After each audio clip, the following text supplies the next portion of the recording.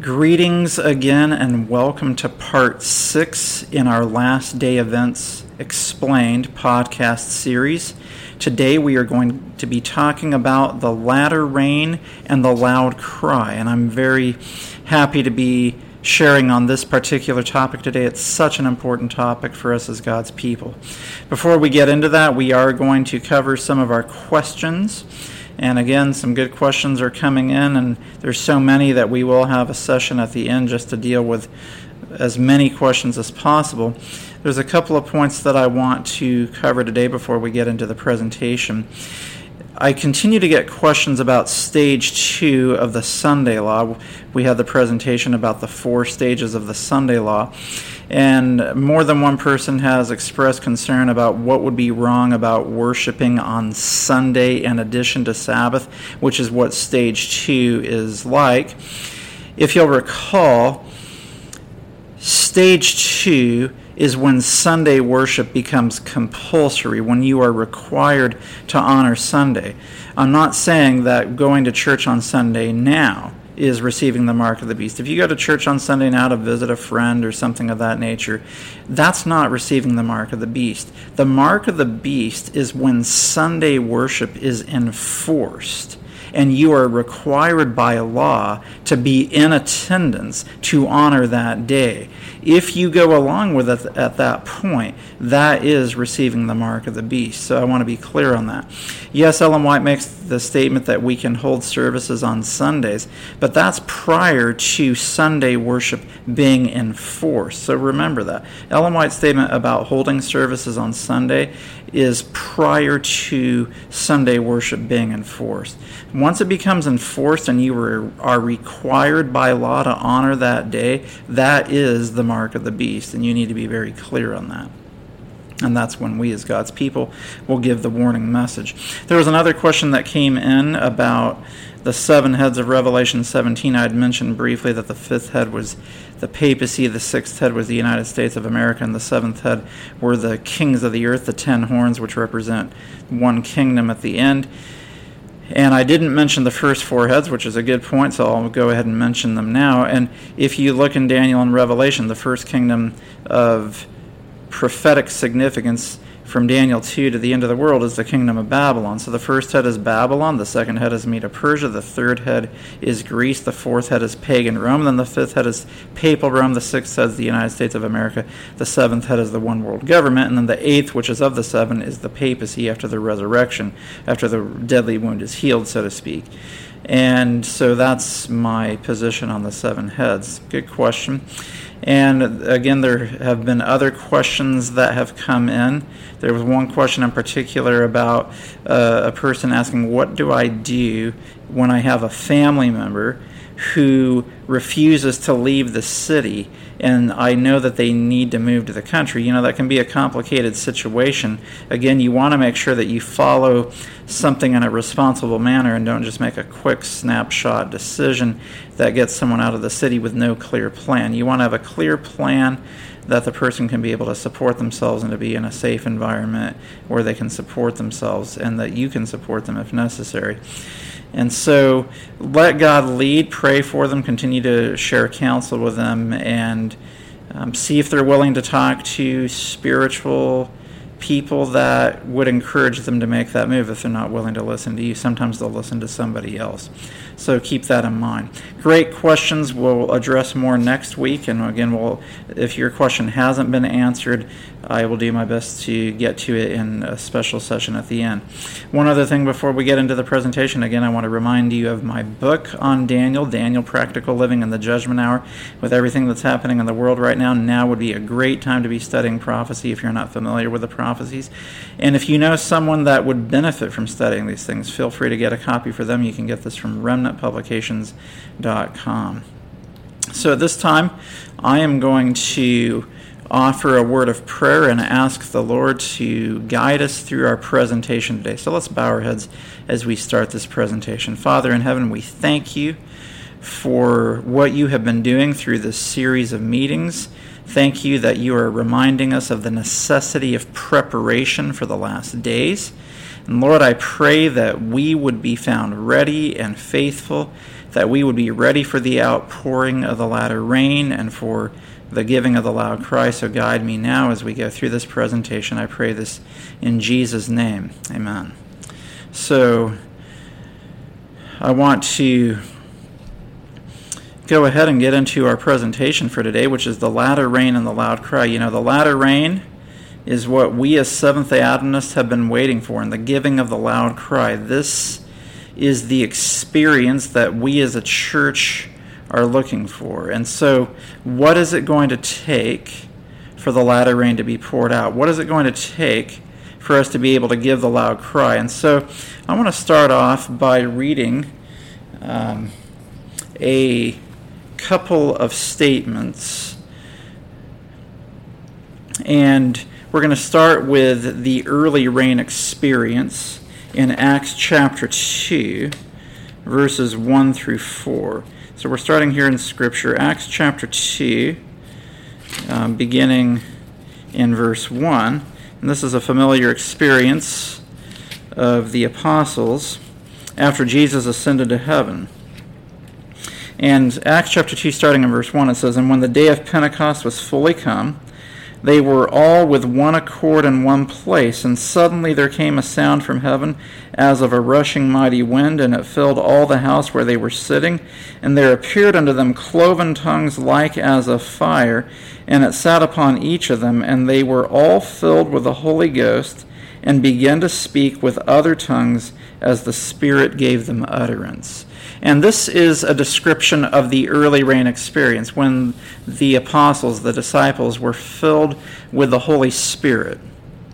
And Ellen White says in Testimonies, Volume 8, page 21, "The outpouring of the Spirit in the days of the apostles was the former rain, and glorious was the result. But the latter rain will be more abundant." Now, when you think about what happened to the apostles, they took the gospel to the then known world in their generation through the outpouring of the Holy Spirit. God's people in the last days will do the same thing, and the latter rain will be even more abundant.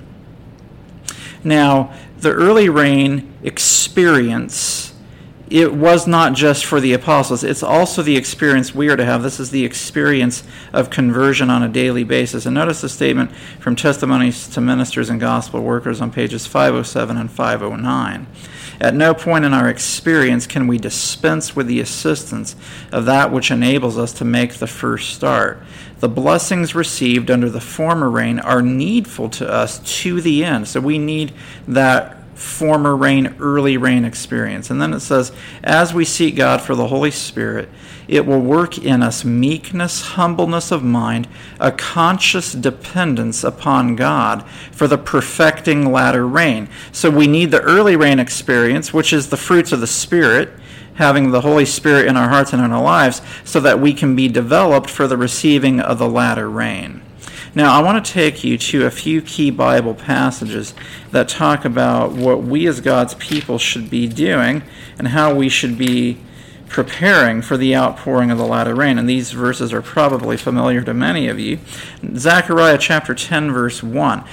And this verse makes it very clear, don't expect the latter rain to be poured out upon you if you aren't asking for it. Zechariah 10, verse 1 says, "Ask ye of the Lord rain in the time of the latter rain, so the Lord shall make bright clouds and give them showers of rain to everyone grass in the field." So God is saying here, if you want to receive the latter rain, ask for this rain. Ask for the latter rain in your lives. And remember, this is the experience that we're going to need to face the final crisis of Earth's history. And so that's why we're talking about the latter rain and the loud cry today, is because how are we going to stand through this crisis? How are we going to be ready and able to handle the momentous events that bring this world's history to an end? And the only way is to receive the outpouring of the Holy Spirit.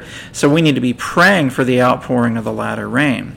Now, the question could be asked, are there reasons, perhaps, why the latter rain has not been poured out? Now, Jeremiah chapter 3, this is a tough passage to stomach, but it's a passage that each one of us needs to listen to as God's people. Jeremiah chapter 3, verses 1 through 3. Notice what the prophet Jeremiah says. Now, this was speaking to to the nation, the Jewish nation, the kingdom of Judah, just before they were taken into captivity in Babylon. And well might this be said to modern Israel as Babylon is trying to overtake God's people just before the end of the world. Notice this passage, Jeremiah 3, 1-3. They say, if a man put away his wife, and she go from him, and become another man's, shall he return unto her? Shall not that land be greatly polluted? But thou hast played the harlot with many lovers.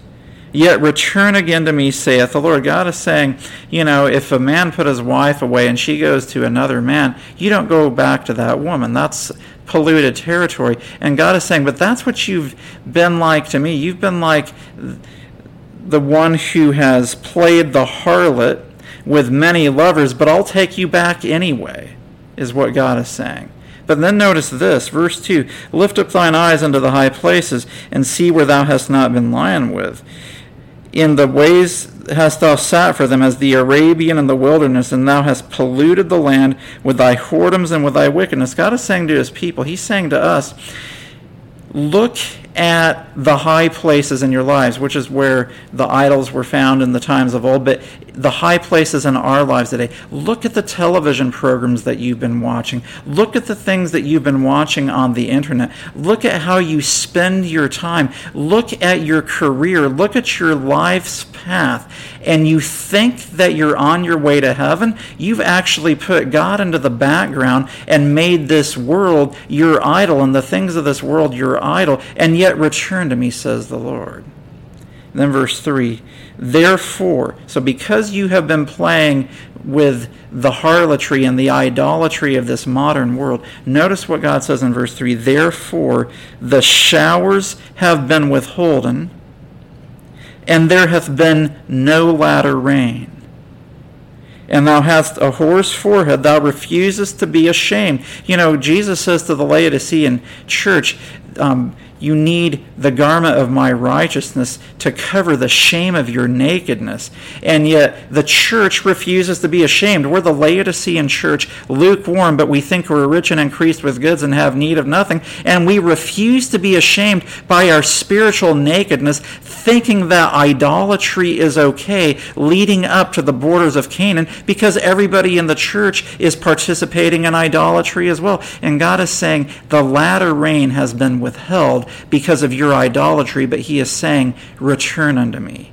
Pray for rain in the time of the latter rain. And if you repent and turn from your idols, God will pour out his latter rain blessing upon each one of us. That's an amazing passage. It's not a sermon that you'll hear preached in Seventh-day Adventist churches very often, because most Seventh-day Adventists would be deeply offended if they were told they were playing the part of the harlot or that they had a whore's forehead. That's just the way it is. We would be deeply offended. Yet that's what God is saying to us. He's saying the latter rain has been withheld because you're playing the part of a harlot. You're supposed to be my bride, but instead you've been a harlot or a whore to the idols of this world. And that's not easy to take. But God in his love is telling us that's who we are. And if we will receive that message and repent and obey God and receive purification from him, we can receive the outpouring of the latter rain. Now, Acts chapter 3, verses 19 and 20 adds some further information that is helpful for us. Acts chapter 3, verses 19 and 20, this tells us the timing of the latter rain in the progression of last day events. Acts chapter 3, 19 and 20, repent ye therefore. So see, repentance is a key part of this message. Repent ye therefore and be converted. So the church has been unconverted. It's been connected to idolatry and playing the part of a harlot. And God says, repent ye therefore and be converted, that your sins may be blotted out, when the times of refreshing shall come from the presence of the Lord. Now that's the outpouring of the latter rain. And then it says, and he shall send Jesus Christ, which before was preached unto you. That's the second coming. So here's the sequence of events. We as a church have played the part of a harlot. And so God says, repent ye therefore and be converted. We need conversion. And then what happens? Repent ye therefore and be converted, that your sins may be blotted out. Now the blotting out of sin takes place in the most holy place of the heavenly sanctuary at the final atonement when probation closes. So repent ye therefore and be converted. And actually probation closes just shortly after that, just to be precise. But the blotting out of sin takes place with the outpouring of the latter rain. Repent ye therefore and be converted, that your sins may be blotted out, when the times of refreshing shall come from the presence of the Lord. So that's the outpouring of the latter rain. And then the blotting out of sin and the outpouring of the latter rain are synonymous, and then probation closes shortly after that, and then Jesus comes. That's the sequence of events. And so then Jesus comes. So what we need is to repent. That's a message that is often missing in churches today. People aren't told to put away their jewelry or their worldliness or their movies or their favorite forms of entertainment. We want to be given messages where we are patted on the back for showing up to church and living an average Laodicean lukewarm lifestyle, and that we're still on our way to heaven. And no, the message is repent ye therefore and be converted, that your sins may be blotted out when the times of refreshing shall come from the presence of the Lord. So when the latter rain is poured out, God's people have their sins blotted out, and then shortly after that probation closes and Jesus comes. One last Bible verse that we need to mention, and this is Acts chapter 5, verse 32. And this shows the condition upon which God will give the Holy Spirit in the outpouring of the latter rain and in the early rain experience. Acts 5:32, which says, "And we are his witnesses of these things, and so is also the Holy Ghost, whom God hath given to them that obey him." Notice this. The Holy Spirit is given to those who obey God. Now, you can't earn your salvation. We understand that very clearly. But God doesn't pour out the Holy Spirit upon disobedient people. That's also very clear. We're saved by grace through faith, and that faith produces obedience in our lives, and God pours out the Holy Spirit upon those who obey him. So don't think that a disobedient life, a disobedient lifestyle, open rebellion to God's promises and commands will allow you to receive the outpouring of the latter rain. Scripture is very clear that the Holy Spirit is given to those who obey. So let's look at a few further things here. So we're going to look at the latter rain experience, and we're going to see that the latter rain is connected to a ripened harvest at the end of the world. Now, the early rain in the Jewish economy, the early rain was the rain that came after the harvest or the seeds were initially planted, that allowed the seeds to germinate and to come up out of the ground. And at the end of the harvest cycle, just before the harvest ripened, there would be another season of rain known as the latter rain that would lead to the ripening of the harvest. And so God uses that as an illustration for us to understand how the world will come to an end. And in James chapter 5, verses 7 and 8, we see this concept more clearly. In James chapter 5, verses 7 and 8, and here Scripture says, "Be patient, therefore, brethren, unto the coming of the Lord. Behold, the husbandman," this is speaking of Christ, "waiteth for the precious fruit of the earth, and hath long patience for it, until he receive the early and latter rain. Be ye also patient, establish your hearts, for the coming of the Lord draweth nigh." So notice this, that in Christ waiting for the harvest, he's waiting for the early rain, which he received at Pentecost, prophetically speaking.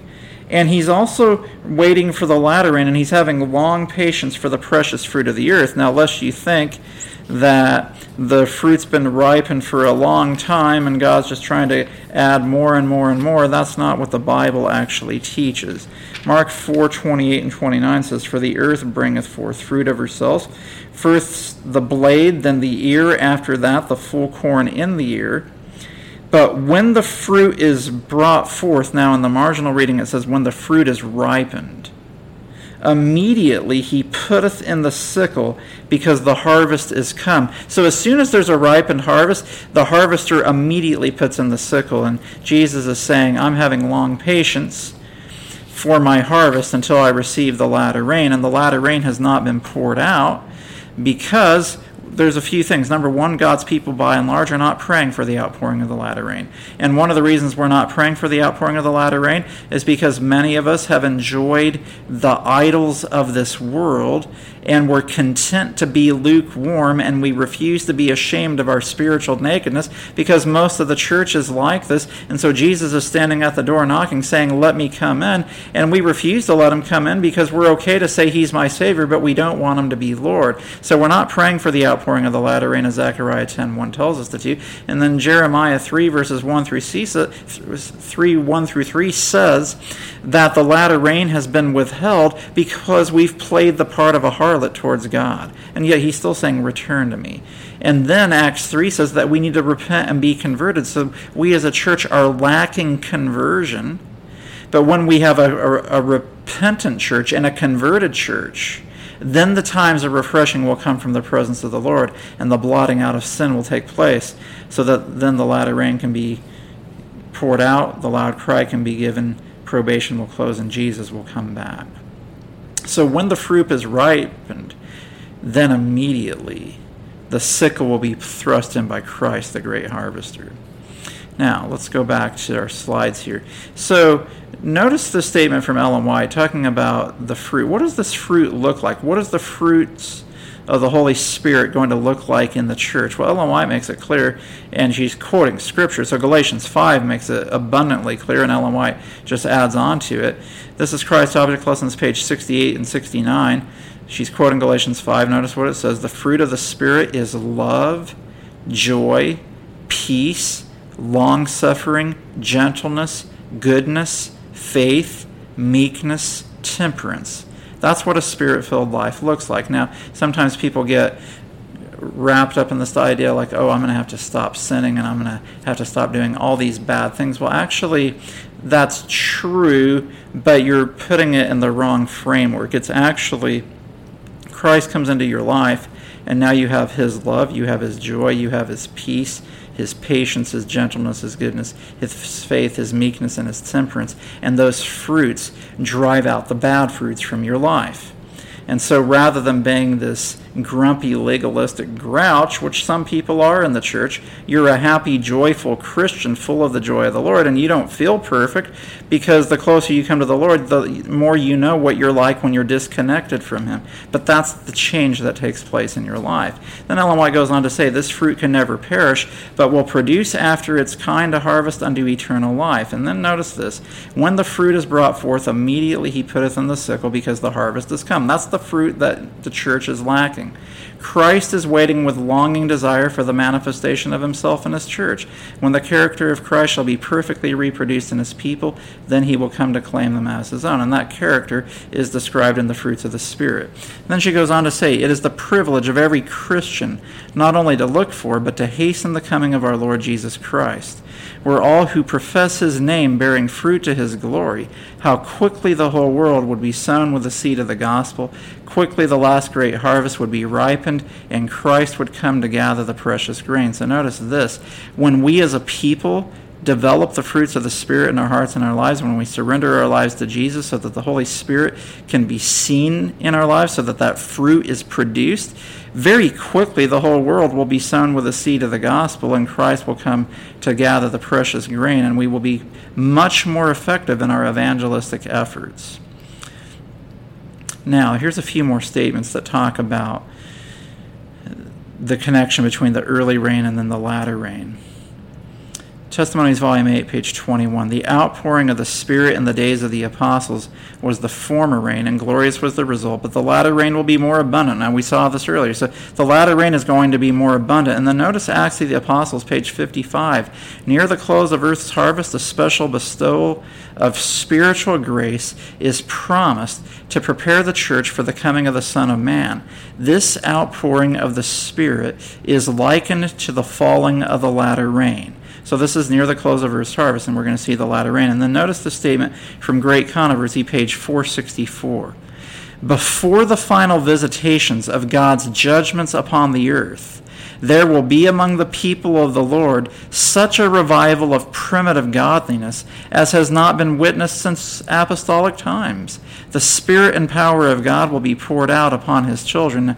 Now let me tell you something here. The future of Adventism is not a declension into worldliness and being more and more like the worldly churches around us and turning the church into a rock club with dancing and drums and just making the church into this modern worldly culture that we think will convert the world, when in reality we as a church are being converted into the world. That's not the future of Adventism. The future of Adventism is a revival of primitive godliness that has not been witnessed since apostolic times, and that will take place when God has a people who have allowed Christ to come in so that we will have the fruits of the Spirit as we live obedient lives so that we can receive the outpouring of the latter rain. That's our future. It's not to be more like the world. It's to be like Jesus. Amen? And so, let's keep looking here at some thoughts here. So the latter rain is the experience that we need, and the latter rain leads to the loud cry. Now, notice this statement from Early Writings, page 86. At that time, the latter rain, or refreshing from the presence of the Lord, will come to give power to the loud voice of the third angel and prepare the saints to stand in the period when the 7 last plagues shall be poured out. So notice this. The latter rain is what gives power to the loud cry, or the loud voice of the third angel. So we can't give that loud cry of the third angel without the outpouring of the latter rain. That's what we need. We need the outpouring of the Holy Spirit. And so, notice this, Early Writings, page 271. I heard those clothed with the armor speak forth the truth with great power. It had effect. I asked what had made this great change. An angel answered, it is the latter rain, the refreshing from the presence of the Lord, the loud cry of the third angel. Now, Ellen White earlier in that passage talks about how the church was in a Laodicean state, but in other words, when Laodicea lets Christ come in, we receive the outpouring of the latter rain so that we can give the loud cry of the third angel's message. So, looking at Scripture, the loud cry. Now, we've talked about the latter rain. We see that it's the outpouring of the Spirit. It's the outpouring of the Holy Spirit without measure, so that the fruits of the Spirit will be seen in our lives completely, and we will be empowered. So now we look at the loud cry. In Revelation 18, verses 1 through 5 and onward is a clear description of the latter rain, where we see very clearly, the Bible says, and after these things I saw another angel come down from heaven having great power or great authority, and the earth was lightened or illuminated with his glory, and he cried mightily with a strong voice, saying, Babylon the Great is fallen, has become the habitation of devils, and the hold of every foul spirit, and a cage of every unclean and hateful bird. For all nations have drunk of the wine of the wrath of her fornication, and the kings of the earth have committed fornication with her, and the merchants of the earth are waxed rich through the abundance of her delicacies. And I heard another voice from heaven saying, Come out of her, my people, that ye be not partakers of her sins, and that ye receive not of her plagues, for her sins have reached unto heaven, and God hath remembered her iniquities. And then the message goes on from there, but that's the main thrust of the message in the first 5 verses. So this is a message that comes from heaven. It has great power. It has great authority. The earth is illuminated with its glory. This is the character of God that is seen throughout the world. This is not simply a proclamation of the end-time message. It's a demonstration of the character of God as the end-time message. And this is the experience that all of us want to be part of. Notice what Ellen White says in Testimonies, Volume 6, page 19. This is a powerful statement describing this loud cry message. The message of Christ's righteousness is to sound from one end of the earth to the other to prepare the way of the Lord. This is the glory of God, which closes the work of the third angel. So that glory of God is the character of God. And again, this righteousness of Christ is going to sound from one end of the earth to the other. You know, it's one thing to preach the righteousness of Christ. It's another thing to be a demonstration of the righteousness of Christ. And one of the reasons that we fail as a church is that we don't actually have the righteousness of Christ. That's the Laodicean experience, where we're naked spiritually, but we think we're rich and we think we have the righteousness of Christ when we really do not. When we truly have the righteousness of Christ and we're filled with the spirits, we're filled with the fruits of the Spirit, then the world will see who Jesus really is through God's last day people. And that message needs to sound from one end of the earth to the other. Another statement, this is Volume 7 of Bible Commentary, page 984. It says, as the third message swells to a loud cry, and as great power and glory attend the closing work, the faithful people of God will partake of that glory. It is the latter rain which revives and strengthens them to pass through the time of trouble. So it will be the latter rain that revives and strengthens us as a people to pass through the time of trouble, and it will empower us to give this third message with a loud cry that will attend the closing work. Volume 7 of the Testimonies, page 17. As the third angel's message swells into a loud cry, great power and glory will attend its proclamation. The faces of God's people will shine with the light of heaven. What an amazing promise that our faces will shine with the light of heaven as we give this message. And again, one of the reasons why the latter rain hasn't been poured out yet is because we as a people have been full of pride, thinking that we have something to bring to the table.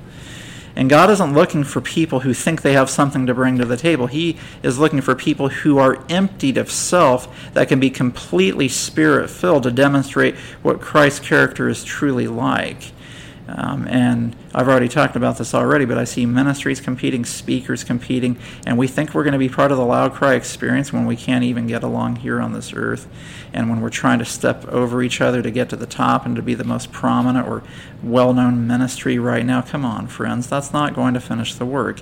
It's going to be being emptied of self, devoid of self, and filled with Christ's Spirit that will allow the work to be finished. Now, a few more statements. This is Testimonies, Volume 5, page 252.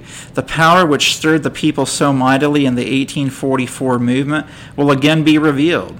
The third angel's message will go forth not in whispered tones, but with a loud voice. And again, sometimes I hear people saying, we don't need to be preaching our end-time message in our churches. We just need to give safe messages that will make visitors feel comfortable. Friends, we're supposed to be giving this message with a loud voice, not in whispered tones. Why are we so ashamed of the very message that God has given us to give to the world? And then Early Writings, page 278, I saw that this message will close with power and strength far exceeding the midnight cry. And of course, the midnight cry experience was the Millerite movement leading up to October 22, 1844. The experience of, which Ellen White says in Review and Herald, August 19, 1890, that the experience of the 10 virgins, it has been fulfilled to the very letter, and it will be again. What happened to the Millerite movement will be repeated to the very letter through the Second Advent movement just before Jesus comes back, and the midnight cry experience is the loud cry experience for the last days. Some more statements. Letter 86, 1900. The message of the angel following the third is now to be given to all parts of the world. It is to be the harvest message, and the whole earth will be lighted with the glory of God. That's the loud cry message. It's to be the harvest message that will lighten the earth with God's glory or character. Then Testimonies, Volume 6, page 401. When the storm of persecution really breaks upon us, then will the message of the third angel swell to a loud cry, and the whole earth will be lightened with the glory of the Lord. We talked about the little time of trouble last week, and it's during the little time of trouble, while the persecution breaks upon the world, that this loud cry message will swell and lighten the earth with the glory of God. So while the little time of trouble is happening, we're going to be filled with the outpouring of the Holy Spirit, and with holy boldness, we're going to be giving this message with great power and glory, not for the glory of us, but for the glory of God. And so rather than being afraid of the trouble around us, we're going to give the message fearlessly. After the message has done its work, Ellen White does say that we'll wonder, should we have said what we said the way we said it? But then we'll say, no, we have nothing to be ashamed of. We would give it again the way we gave it. Great Controversy 611, 612, I love this statement. The angel who unites in the proclamation of the third angel's message is to lighten the whole earth with his glory, a work of worldwide extent and unwanted or power that's unlacking. Unwanted power is here foretold. Servants of God with their faces lighted up and shining with holy consecration, will hasten from place to place to proclaim the message from heaven. By thousands of voices all over the earth, the warning will be given. I love this promise that servants of God, with their faces lighted up and shining with holy consecration, will hasten from place to place to proclaim the message from heaven. And it says, by thousands of voices all over the earth, the warning will be given. So wherever you are living, maybe you're watching from the Philippines or from Trinidad and Tobago or from Africa or from England or somewhere in the United States or Canada or Australia or somewhere else in the world, you are going to be used by God in your corner of the earth to give this last message. We're not going to rely on one or two preachers. It's going to be thousands of voices all over the earth, not one or two preachers. Now, these are some interesting statements because not everybody in the Seventh-day Adventist Church is going to be receptive to this loud cry message, and you even see this happening in the church today. This first statement is from Review and Herald Extra, December 23, 1890. There is to be in the Seventh-day Adventist churches a wonderful manifestation of the power of God, but it will not move upon those who have not humbled themselves before the Lord and opened the door of the heart by confession and repentance. In the manifestation of that power which lightens the earth with the glory of God, they will see only something which in their blindness they think dangerous, something which will arouse their fears, and they will brace themselves to resist it. Because the Lord does not work according to their ideas and expectations, they will oppose the work. Why, they say, should we not know the Spirit of God when we have been in the work so many years? Listen, friends, just because you've been in the work so many years does not mean that you will recognize the voice of the Spirit of God if you have not humbled yourself. I mean, I've even seen books published recently that attack the very message that will prepare God's people to stand through the end of the world. And then notice Review and Herald, May 27, 1890. The third angel's message will not be comprehended. The light which will lighten the earth with its glory will be called a false light by those who refuse to walk in its advancing glory. And so as the message advances in its glory, there will be many who will say, there's no light in this. We can't have victory over sin. We can't be made like Jesus before he comes back. This is fanaticism. This is heresy. Don't accept this version of Adventism, when in reality this has been the version of Adventism that God has given to us from the very beginning. But unfortunately, there's been Babylonian influences that have come into Adventism that have dumbed down the gospel to make us think that we can't have victory over sin. And so there are those in the church who are rejecting the light that is needed for this time that will prepare us to receive the outpouring of the latter rain so that we can receive the seal of God and give the loud cry message. Don't be part of that group that resists the message for this time. Testimonies, Volume 5, pages 80 and 82, this is an important statement as well. In the last solemn work, few great men will be engaged. Did you see that? Few great men will be engaged. God will work a work in our day that but few anticipate. He will raise up and exalt among us those who are taught rather by the unction of his Spirit than by the outward training of scientific institutions. These facilities are not to be despised or condemned. They are ordained of God, but they can furnish only the exterior qualifications. God will manifest that he is not dependent on learned, self-important mortals. And this is so important. Now look, I'm someone who happens to have a medical degree from Loma Linda University, which is one of our higher institutions of learning in the Seventh-day Adventist Church. And Ellen White says, these institutions are not to be despised, but listen, just because I have an MD next to my name doesn't make me more qualified to talk about this message than anybody else. Now, it's true that having some training and the study of Scripture can be very helpful for explaining and giving the message, but I've seen situations, for example, where there was somewhere in North America where there was an outstanding evangelist who was winning many souls to the cause, and despite that fact, his conference president wouldn't ordain him because he didn't have a master's in divinity from the seminary. And then there were pastors in that conference who weren't having any baptisms, but they were ordained because they had the degree. Now, again, there's nothing wrong with the degree. You can do a lot of good with that degree. But if your degree isn't leading you to win souls, you didn't fulfill the purpose for which that degree was given to you for. And so and I'll say this as well, there's been this 25-20 heresy running around that some of you may have heard about, and someone that I know was talking to an individual who believed in that idea, and they said, hey, you should listen to Norman McNulty. He gives a good explanation on this topic. And they're like, oh, there's no way I'd listen to Norman McNulty. He went to one of those higher institutions of learning, so he's been influenced by a Jesuit way of thinking, so I'm not going to listen to him. So listen, don't despise an institution just because it's an institution. Ellen White says we shouldn't despise those institutions. On the other hand, Ellen White also says in the statement very clearly that few great men will be engaged in the last solemn work, and that God will work in a way in our day that but few anticipate. So listen, don't look to me, don't look to any other speaker, someone that you enjoy following. We're all human beings. You should be allowed by the grace of God to study for yourself, to see what Scripture and the Spirit of prophecy say, and let the Holy Spirit bring conviction to you. And He will use you, especially when that time comes. Thousands of voices throughout the world will be united to give the last message of warning to the world. And so we're not dependent upon any one person, any one school, any one institution. We're thankful for the blessings that they bestow upon the church, but we don't rely upon them. We rely upon the Holy Spirit as He fills those who humble themselves to be used by Him.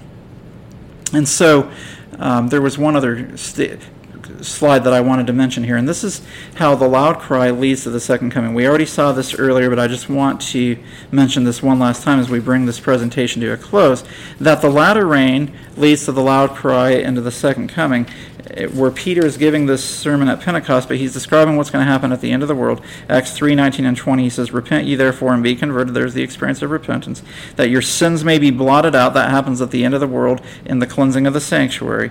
When the times of refreshing shall come from the presence of the Lord. So when the sins of God's people are blotted out, then the Holy Spirit is poured out in the latter rain experience. Now this happens in the parable of the 10 virgins. When the midnight cry is given, that's the loud cry. That's the Sunday law experience. We saw that in our first presentation. And the wise virgins who have the early rain experience, they have the extra oil in their vessels with their lamps. They now receive the outpouring of the latter rain to give the loud cry message. And then a short time later, the door closes as they go in with the bridegroom to the marriage, and the door shuts. That's the close of probation. Then Jesus comes after that. It says, then He shall send Jesus Christ, which before was preached unto you. And of course, the latter rain leads to the ripening of the harvest. And Revelation 14 is a description of the great harvest at the time of the second coming of Jesus. And you see Christ sitting on a cloud, and He has a sickle in His hand, and He thrusts it into the earth because the harvest of the earth is ripe. So friends, we have a special message for a special time at this time of Earth's history. We want to be ready for Jesus to come. Jesus is coming very soon, and He wants to pour out the Holy Spirit upon us in the form of the latter rain. The Holy Spirit is given to those who obey Him, to those who repent, to those who turn away from the idols of this world and who return to Christ and who allow Jesus to come in as He's knocking on the door of our heart. Let's stop glorying in the shame of our nakedness as a church. Let's accept Christ and His righteousness for all that it truly is, which includes the fruits of the Spirit. It includes the character of Jesus. And by grace through faith, we can receive all of those blessings so that we will be fitted for the outpouring of the latter rain, so that we can give the loud cry, because I believe the Sunday law is coming soon. I believe the end is coming soon, and we need to be prepared for that final crisis, and we need to be fitted with the character of Jesus to face that time. So let's be ready. Let's be faithful.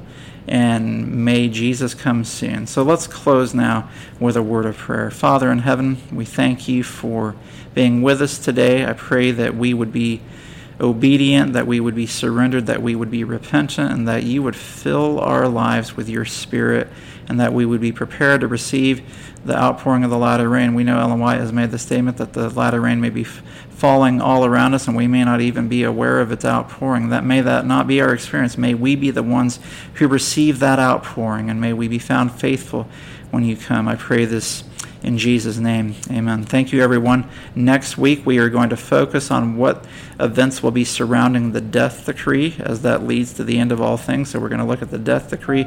And again, remember to send your questions to contact@audioverse.org. Blessings to you, and we'll see you next week. This media was brought to you by Audioverse, a website dedicated to spreading God's Word through free sermon audio and much more. If you would like to know more about Audioverse, or if you would like to listen to more sermons, please visit www.audioverse.org.